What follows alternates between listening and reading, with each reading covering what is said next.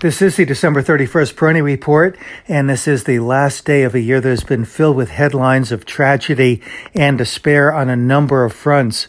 On the healthcare front, on the social front, on the political front, you name it, the market has been faced with myriad challenges.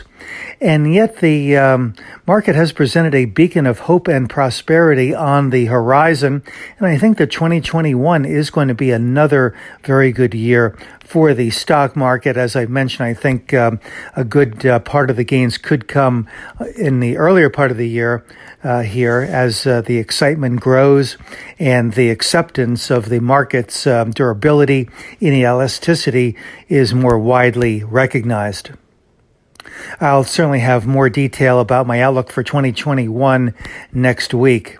For now, I want to thank everyone for tuning into this daily stock market update during the course of the year. Thank you for those that participated in my survey in August. Many very kind comments, and I appreciate them very much.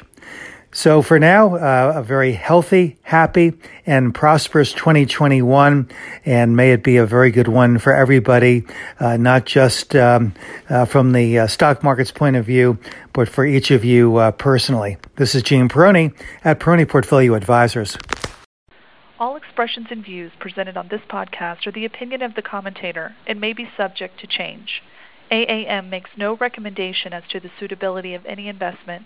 It may make a market or have financial interest in any security or sector discussed. Past performance is no guarantee of future results.